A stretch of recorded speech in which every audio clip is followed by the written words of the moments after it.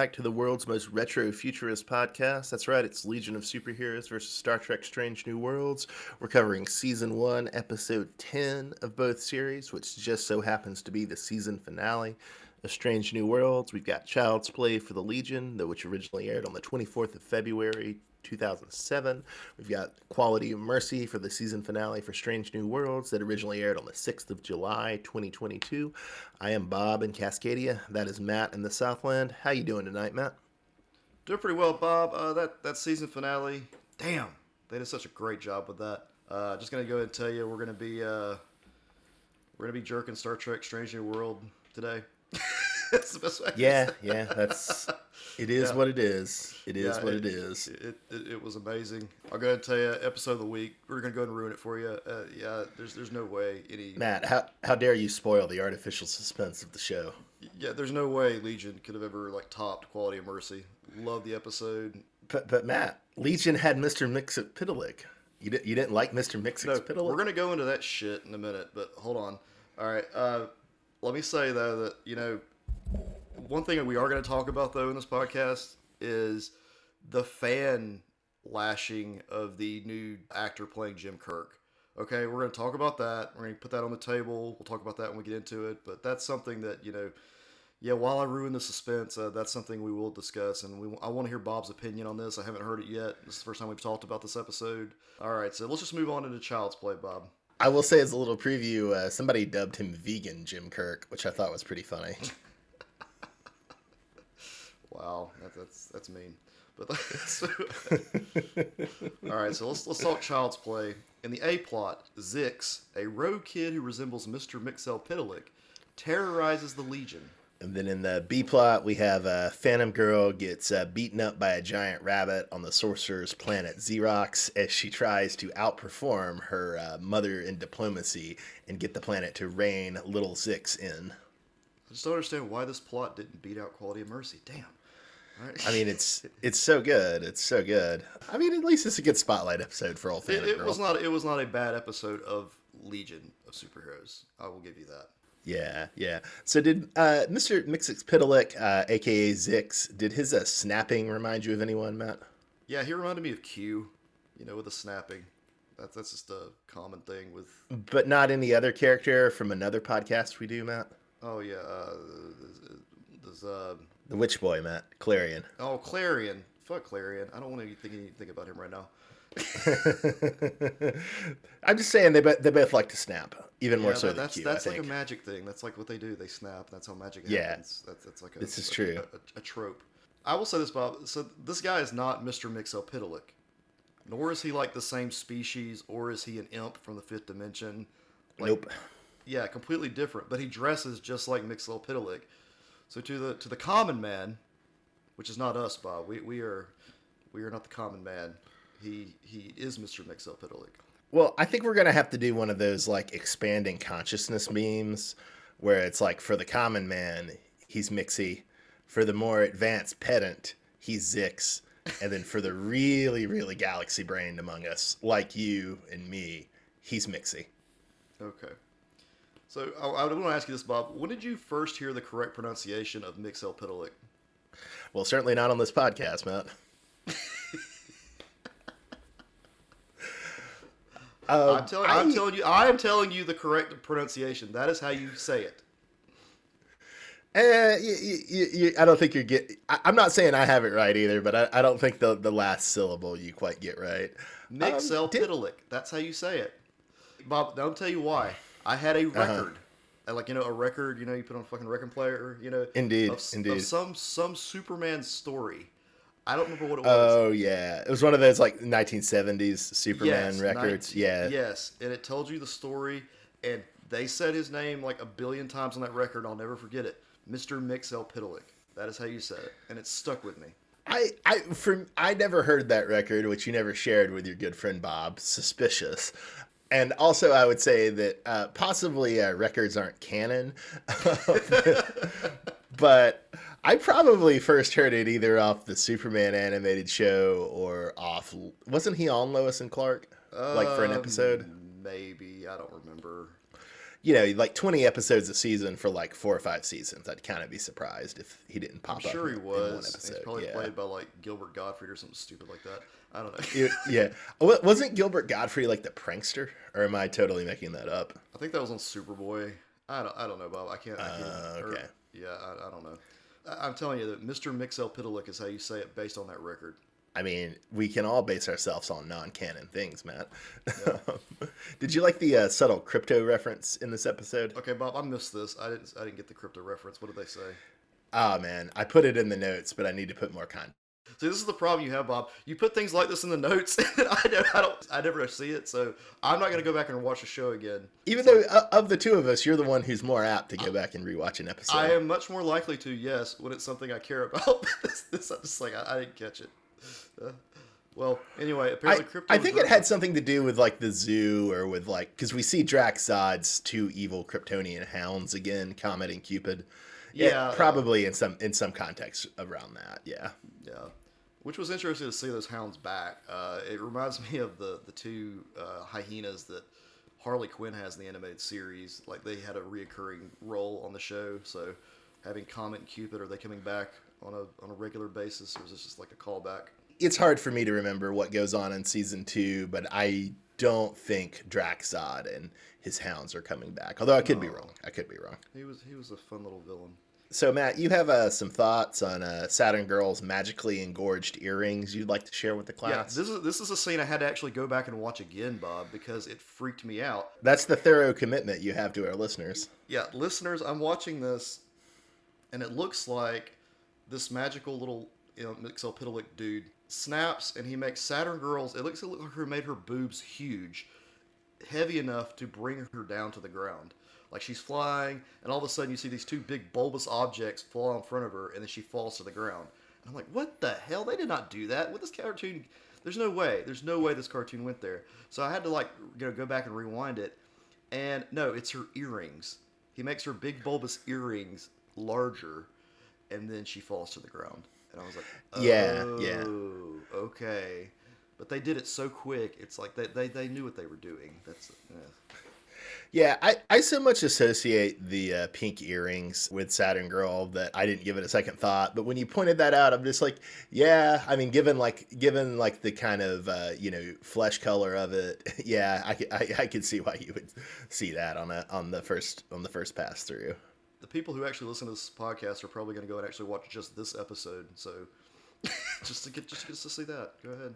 I believe half of our Patreons are affirmatively gay and have no interest in seeing this. So half of our Patreon listeners will. Well, there you go. All right. Yeah. The thing was, so we see a simpering vizier who informs Phantom Girl that Xerox is at war with the UP. Did you notice that guy? Yeah, I did notice that guy. Yeah, so that's Mordu. He's one of the Legion's big 2 villains, and he's also sometimes a foe of the Justice Society in the present. Or, well, yeah, it's usually the Justice Society in the present as opposed to the Justice Society, around World War II or whatever. And I'm just like, magic, God. Yeah, poor Matt. He suffers so much. The magic is just... They have their own little magical council... their magical line of people who were trying to get shit fixed. It's just, Well, the fact that the place where you've suffered through the magic the most, obviously, is Young Justice on our Patreon podcast. But I don't know. Do you mind this version of magic where it's just kind of ridiculous and inscrutable? Like, do you prefer that, or do you prefer that sort of more combat magic that we tend to see in Young Justice? I can take this magic better, usually, the way this is presented in this show. This the whole, bureaucracy of the magic. This is the way to put it. Indeed. As opposed to what we see on Young Justice, which is just pew-pew magic and stuff, yeah. Well, and then one other question. On our other podcast, Babylon 5 versus DS9, we have magic in the form of the Techno Mages, but you never seem to mind that much. Is that because...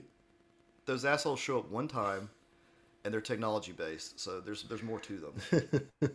So by that logic, you loved Kumail Nanjiani, the guy who played the conman in Obi-Wan. Oh yeah, that guy was kind of cool. See, that is the one thing I remember when I was watching Obi-Wan, I was like, yeah, this is the one cool guy in the show. And of course, he's underused. I don't know if you watched the whole thing or not, but he's like, We'll get to that in a subsequent episode. okay, all right. But yeah, the one episode he actually has like a spotlight. I was okay with him. He was probably the best part of the episode. All right. Well, Matt, I guess we should wrap up our Legion coverage and get to the main event. So, who was your favorite non-Superboy Legionnaire this episode? Gotta go with Saturn Girl. She played a bigger role in this episode. That's quite a way to put it, given the point you just raised, Matt. Yeah, Zing. All right. Yeah, I'll definitely go with Phantom Girl. I think she hasn't even. No, I'm not going to say that. All right. Do you want to walk us through the A plot of Star Trek: Strange New Worlds, Matt? All right. So in the A plot of Strange New Worlds, 2259 Pike, encouraged by 2280's Pike, takes another time crystal trip to the 2266 plot of TOS episode Balance of Terror. Nice, nice. And so, did you recognize that they kind of did a Next Generation reference by having a Neutral Zone season 1 finale? Yeah, it was pretty cool the way they set that up. I feel like you could kind of line things up a lot better now. Looking at like structure wise, it's fascinating. Smart movie. Yeah. This was one of the. Let me tell you, this is one of the most intelligently written Star Trek shows that has come out since they've sort of redoing everything. You can just say since DS9. Since DS9, yeah, we'll say that. Since DS9, I just think they really put a lot of thought into it. Whereas sometimes Discovery, they don't put as much thought into it as they should. And Picard, they affirmatively put no thought into. Oh, Picard, it's like fan fiction shit. Like, it pisses me off. Yeah. And then Wesley Crusher shows up. I mean, it's just like, yeah, that's how they write Picard. But what if Wesley Crusher were Doctor Who, Matt? One other bit I appreciated from this Strange New Worlds finale was that we get Pike being an anti-Romulus gator, in that, unlike his sometimes, I guess, friends with benefits captain, he doesn't believe the Romulans are secretly behind every bad thing that happens to the Federation. So, I enjoyed that. Speaking of topical, I enjoyed that the Neutral Zone commander was bitching about supply chains. That felt very topical too. Yeah, it's extremely topical. You know how I'm about mixing my like real life shit with what's going on, but it's still cool. Yeah. Strange New Worlds has a remarkable ability to reference contemporary events without sounding that preachy about it. It still is preachy. Yeah. It's still preachy, but it's just not it's not insanely preachy, unlike certain other shows we can name. Yeah. So how stoked were you to see Pike in that Wrath of Khan uniform? I was like totally stoked when I saw it. I was like, shit, I can't believe they're going with this. And then I even dug the like dark stripe down the shoulder that made it just a little different than the actual, uniforms that were in Wrath of Khan. But I was like, yeah. That's my favorite uniform, I think. It's timeless. It's a great uniform. Although this is me being very, very, very nitpicky, and I don't really think this is a huge concern, because its main point is obviously to show like difference in time. But you're kind of like, well, is the future that bad if Starfleet can still afford to switch to 3 different uniforms the next 20 years? Well, they switched so many fucking uniforms in Discovery. I think they just have a freaking replicator that's just making the damn things. At least in Discovery, they're in like the 32nd century or whatever. Well, yeah, but I'm talking about not even before then though. I don't know if you noticed, but those uniforms were always different. Like in season 1 and season 2, like they were always just changing up. Not just the one they go to the Mirror Universe either. I'm talking all the damn time. Look, guys, we may be in an existential war for the Federation's existence against the Romulans or against the Klingons, but that doesn't mean we can't change the uniforms every year. It doesn't mean we can't look good. So I was very pleasantly surprised when I found out the time crystal threw Pike into the first Romulan episode from the original series, Balance of Terror. Yeah, I had to go back and watch Balance of Terror immediately after this episode, and it's like incredible how they frame certain scenes in Strange New Worlds, like after the original series episode. Just like the Spock eye thing, at the very beginning in the opening, the way the light hit Pike's face, the same way it hit Kirk's, just all that was just amazing. If you have not watched Balance of Terror after watching Strange New Worlds, I highly suggest you go and do it just so you can see the comparison, especially if you haven't seen it in a while. Yeah, yeah. Honestly, it kind of creates a problem in one sense because it's like I would almost. I mean, you could definitely watch this finale on its own and be fine, but I almost like want to tell friends it's like no, no, you really should rewatch Balance of Terror first. Yeah. Oh Kind of yeah. like a little, that's a spoiler in its own way, right? And if you've never watched Balance of Terror and you're commenting on the internet, on Star Trek forums, and on Facebook and Twitter, shut the fuck up and go watch Balance of Terror first before you look really, really stupid. Yeah, yeah. I saw some person on Twitter getting angry that Strange New Worlds had retconned that people didn't know what the Romulans looked like. Yeah, Like my that's brother, all. like, That come is on. all over the place too. What you just said is man. Yeah, yeah. I also went back and rewatched Balance of Terror after seeing it, and yeah, it is wild. And I mean, I knew some things, like obviously this hair, and things like the wedding getting interrupted are from, but dialogue like is lifted like straight from Balance of Terror, like Yeah, almost to the point where it's kind of like you probably should have given a writing credit to the screenwriter of Balance. yeah. And they might have. I don't know. Did you watch the credits? They probably did. Didn't, but I guess I guess I should have fact checked that before I said it. Another kind of interesting detail is I'd always assumed, and I think maybe our old Star Trek chronology said this, that kind of book we had when we were kids. It was that the training accident happened after Pike was promoted off the Enterprise. But it seems like, that's been switched, which, is, I'm not complaining about it. It makes more sense that it would be the reason Pike stops commanding the Enterprise. Yeah, I mean it makes perfect sense. Because I mean, did they ever really go into detail why Pike was no longer captain of the Enterprise? Did they ever go into any detail about that before? Or was No, that no. just I mean, I think it was just that he did 2 5-year missions with the Enterprise, and that like yeah, that's a long time. yeah, yeah.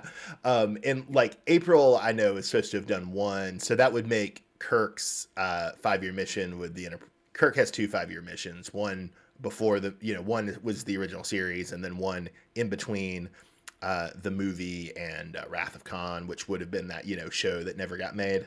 Right. I think the assumption generally is 2 5-year missions was probably about enough for most people. But yeah, it wasn't, as far as I know, it was never more detailed than that.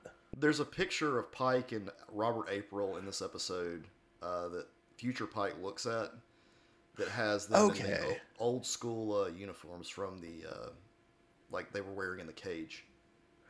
Okay, okay. I did see the picture, but I don't think I noticed old Pike giving it a meaningful glance. Yeah, that's what it was.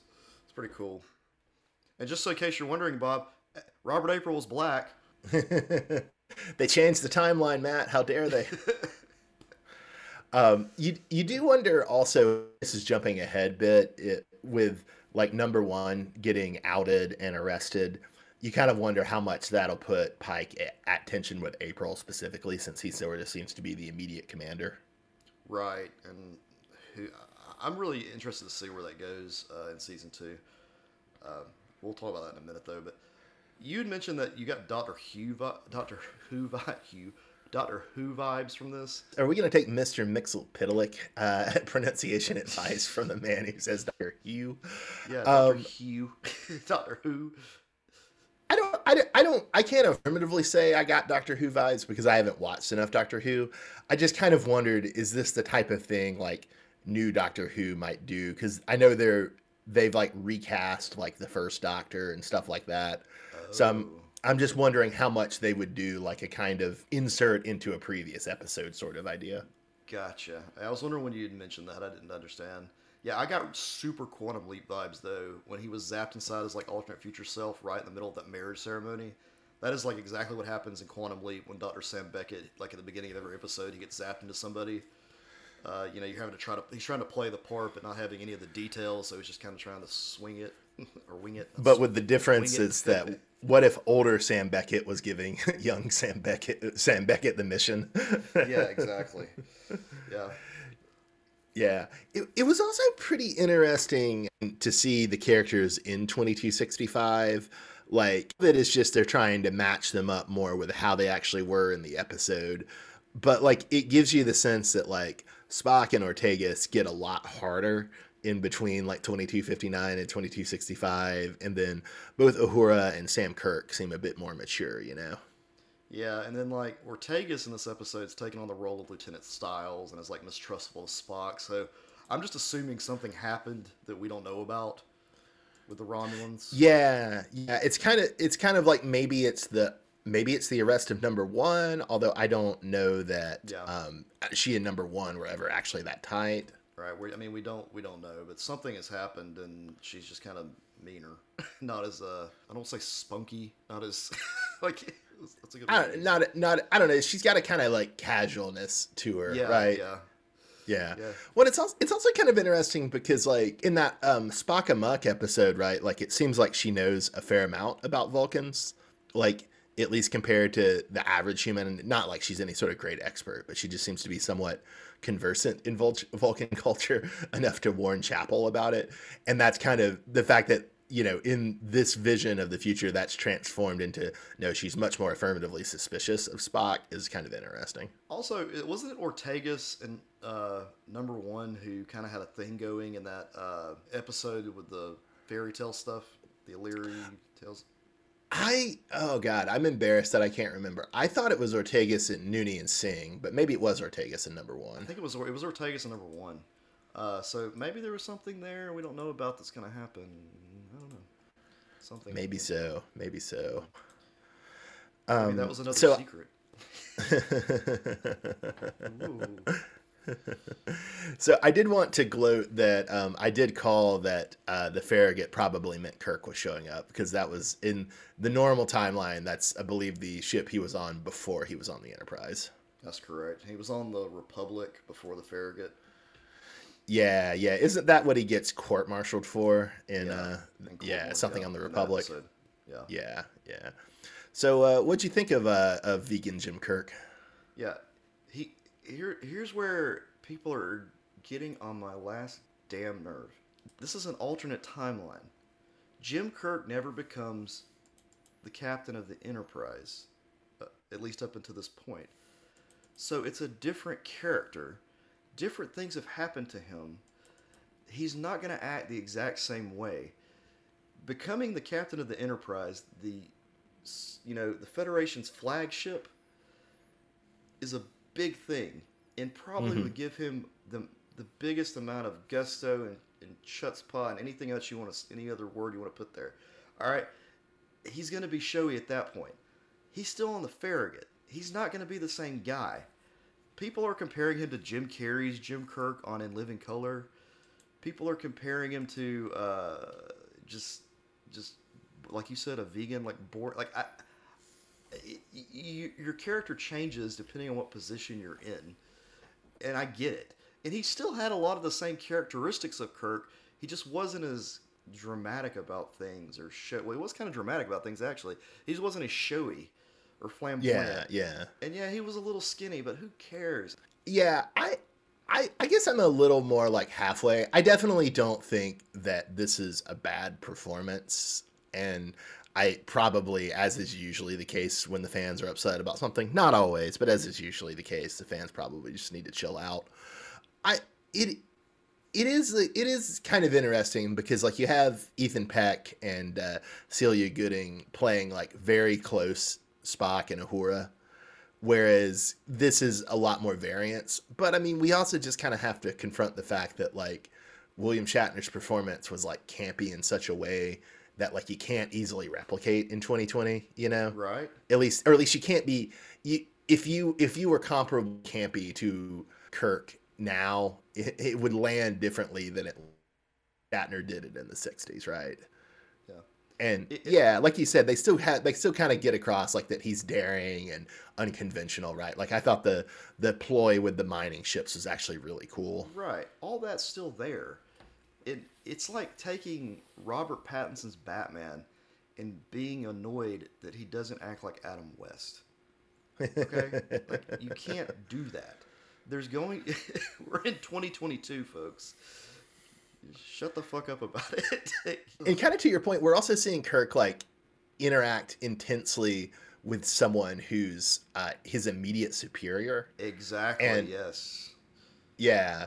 And even though he is like disagreeing with Pike and like trying to push Pike in certain ways, like he's going to have to kind of, you know, mute that a little, because like Pike is like the senior officer on the scene, right? Which, you know, obviously we see Kirk with like admirals and occasionally with other older starship captains, but I don't think there's ever like any such a like extensive thing like that in the original series, except for maybe when Spock commandeers the ship, and I think in the Menagerie, and then like Kirk and that Commodore, I think, are together on the ship. But even then, it's like they're just mostly passively hearing about the cage episode, right? They're not like doing stuff and debating about stuff, as I recall. Yeah, it's all in the role that he's playing as far as, or the position he's in now as captain of the Farragut versus being captain of the Enterprise. Paul Wesley, is that the name of the guy playing Kirk? Yes, Paul Wesley. Have you seen him in anything else? No, I haven't. Yeah, I think he was on like a vampire show.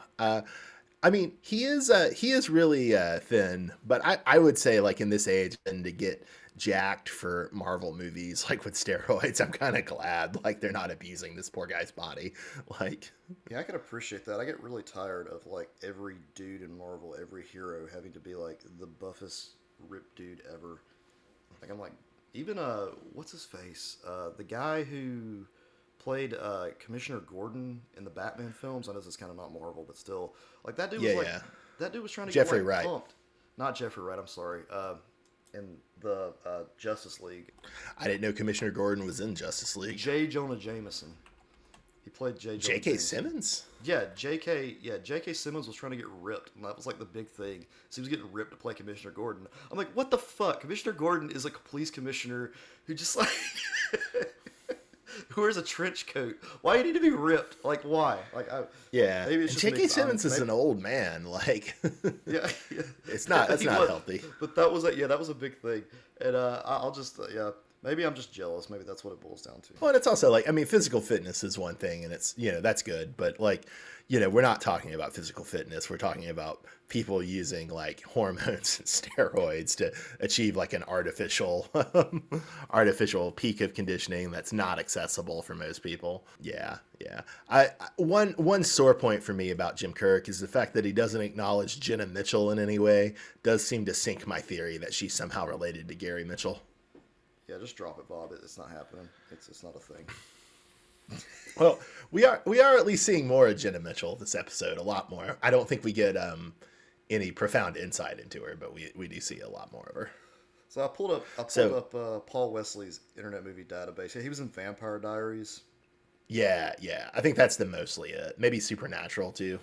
Yeah, which is also weird too, because like I was pulling up some stuff the other day about Anson Mount. His claim to fame. His first movie was Crossroads. Do you know what that movie was? No, what's Crossroads? It was that Britney Spears movie from like 2002. Oh yeah, he was the love interest. Wild. He was the love interest in that film. 20 years ago, that's what he was doing. That's crazy.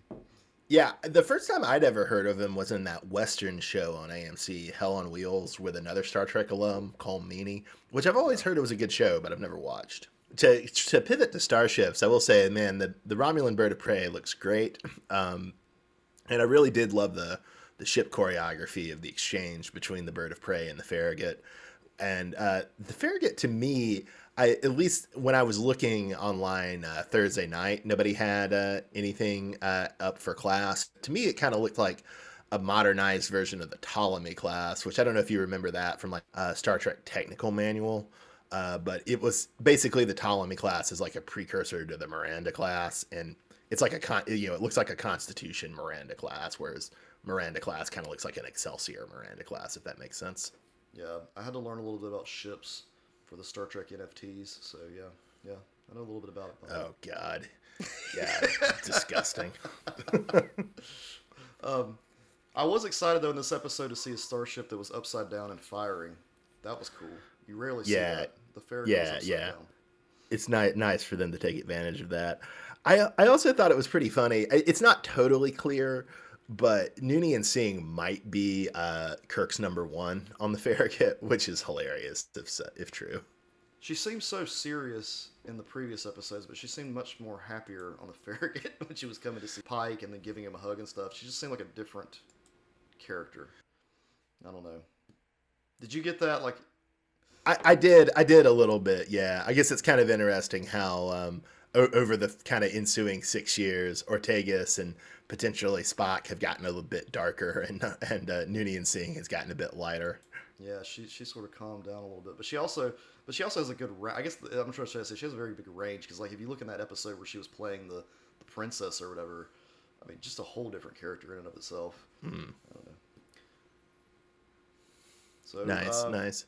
we get to the big part of the end of this episode, by the end of the episode where number one is outed. Okay, we got to figure out who broke the silence, who said something. What do you think? What are your thoughts on season 2?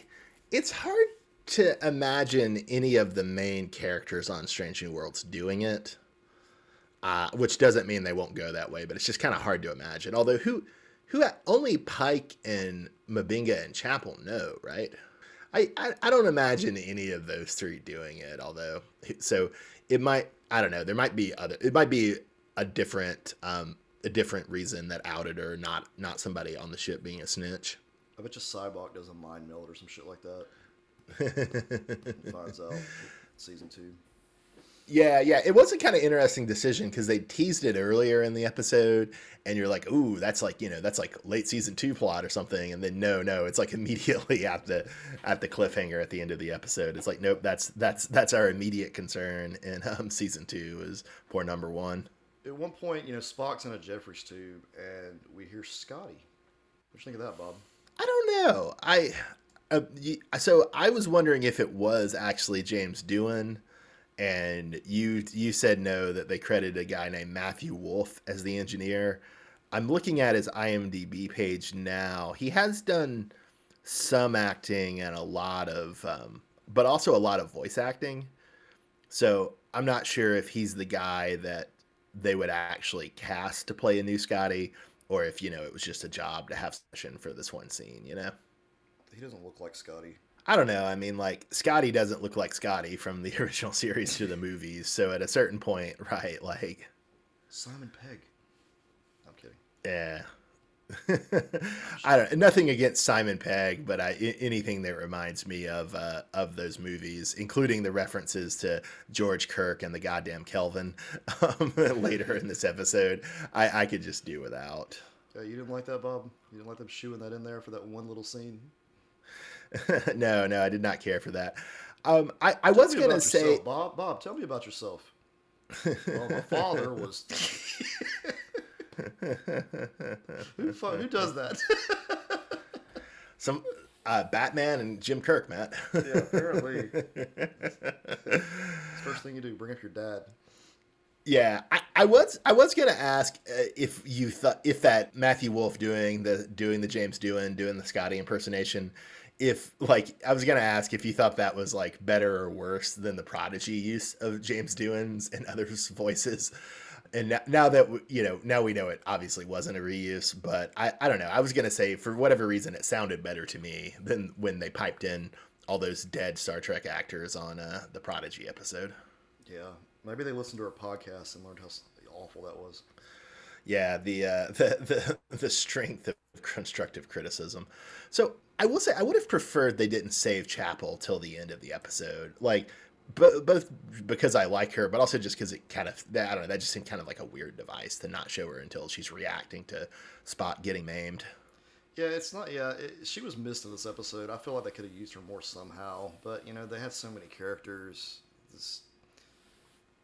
I mean, it's not even really a down for this episode because you can't use all the characters. Yeah. I mean, that's always a challenge, right? But at least they found a place to put her that fit, because of the death of Spock and. Yeah. Well, really, we're not sure that it's the death, right? It seems like it might be. Yeah. Had his leg removed and he may end up in a chair. Yeah.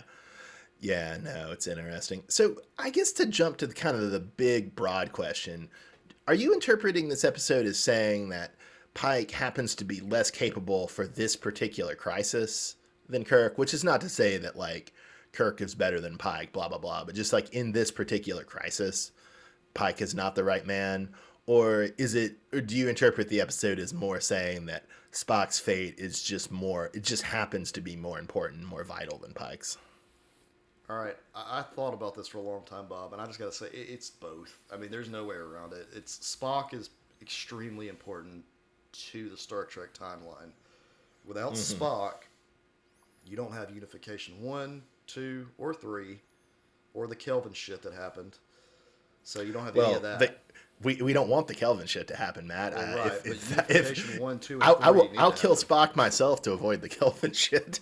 I mean, think about it. If they're still at the war with the Romulans, then all three unification episodes that took place that are like extremely significant to what happens with the Romulans are gone. I mean, you don't have that unless. Of course, see, this is the other thing with this episode. And while I was wondering about your thoughts on time travel and that sort of thing, it made me wonder, like, okay, is Spock really that important, or could someone else fill his shoes and just take over and make this happen? You know. But see, this is more butterfly effect in my opinion, Bob. I don't think this is butterfly effect because this is not changing minor things. This is like taking people. It's taking, it's changing like key crisis moments. Okay. The butterfly effect is you kill the butterfly and the dinosaurs never died, right? Right. I get it, Bob. Yeah. This is not the butterfly effect. I know. But going back to what you were asking, but like Pike's diplomacy leads to a war, and then Kirk's doesn't. So I get that. I see what's happening there, and it's just showing their different leadership styles, and then what the consequences are of those styles in this particular situation. I mean, I think it's both, honestly. Yeah. I don't know. I kind of don't love, like, on the one hand, I think it's really interesting because it's like the show's like directly tackling the differences between Pike and the series most immediately proximate to it. And I don't think we've ever seen Star Trek do that before, really. I mean, there's always been kind of like little things like, Cisco popping Q, or like Janeway occasionally reflecting on like what Picard did with the Borg.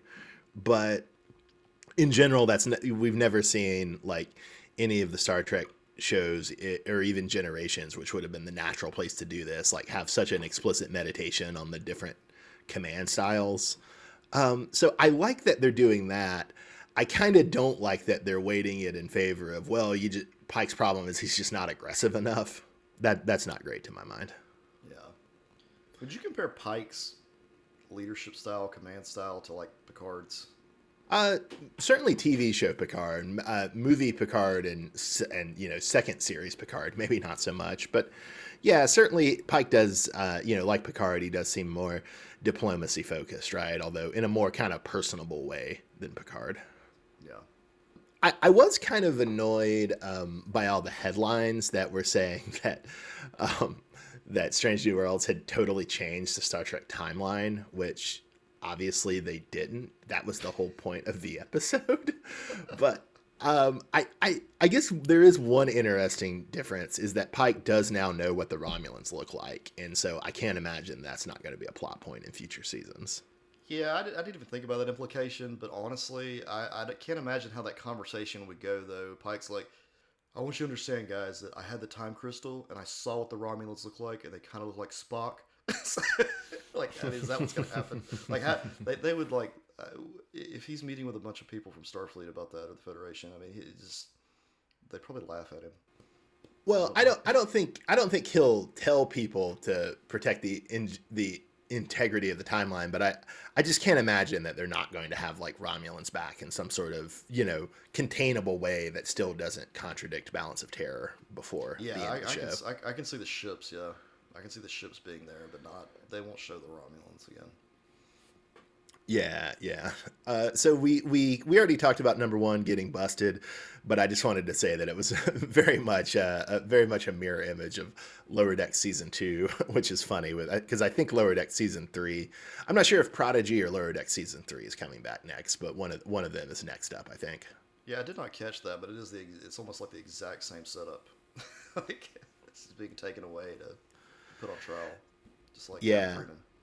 Yeah, same idea. Yeah, I almost wonder, like, maybe they will, like, I'm not will they take number one like permanently off the board in this plot? I mean, on the one hand it seems unlikely, but on the other hand, it is kind of significant that unlike Pike and Spock, we know nothing about her later in the timeline, right? Right. So this I don't know. Yeah. Season 2 is going to be crazy. Like, I mean, I think that her character will last through season 2, but I mean, maybe not season 3. Yeah, but she might not be back as like the regular first officer, right? Oh no, probably not. I'm sure they'll either put somebody else in, or they might even promote Spock. I don't know. Well, I'm not totally convinced she won't be back as the regular first officer, but I just think we have to contemplate the possibility that she won't be because, just because like we don't know anything about what number 1 is doing in the original series. So speaking of people coming back, I did read that Hemmer is not actually coming back, Bob. Okay. R.I.P. Yeah, he's dead. Even though I disagreed, I thought he probably found a way to come back. But he's evidence of you can open your heart too much, Matt, and an alien parasite can rip out of it. But the actor who plays him will hopefully is still connected to Star Trek, and they're planning on using him in future Star Trek series, possibly future episodes of Strange New Worlds as a different character. Great. I hope it's this show and not Discovery or Picard. But I'll be happy to see. Yeah, I'll be happy to see him wherever he shows up, though. Yeah. All right, Bob. Character of the week. Who was your character of the week, Matt? Character of the week goes to Kirk, Bob. I'm giving it to Kirk. Nice. Even all the bitching online, all the bullshit, people complaining. Hey, man. Kirk's our character of the week. You call him by his name, Vegan Kirk. Vegan Kirk. Yeah, I'm definitely going to give it to Pike this week. I'm not sure if I've given it to Pike very much this season, but I thought this was a great episode for Pike, obviously. And, between the two command styles, I, of course, prefer Pike's to Kirk's. So I'll give it to Pike. Doesn't believe in Russiagate. He doesn't believe in Romulus Gate. He's my man. All right, episode of the week, Bob. Quality of Mercy. Sorry, Legion. By the way, Yeah, that's the other show on this podcast. So we will be back in a week or two with a special wrap up for Legion of Superheroes season 1. We'll cover the last 3 episodes of Legion of Superheroes season 1, so we can start fresh when Strange New World season 2 return. We can start fresh with season 2 of Legion of Superheroes. But don't worry, folks. There's going to be nothing but Legion love in that episode. It's just Yeah, and it'll probably, Legion will get to shine far more than it ever did in comparison to this amazing show. And look for our season 1 recap episode coming soon. So this has been Uncanny Treks. I am Bob in Cascadia. That is Matt in the Southland. We've been talking Legion of Superheroes versus Star Trek Strange New Worlds for the last time until probably, 2023? I hope it's just 2023. I hope we don't have to wait till 2024. Season 2 they wrapped season 2, Bob, not long ago. So nice. Okay, keep my fingers crossed. All right, so maybe even early 2023. Yes. All right, looking forward to it. And find us on Patreon and have a great night, everybody. Thanks for listening.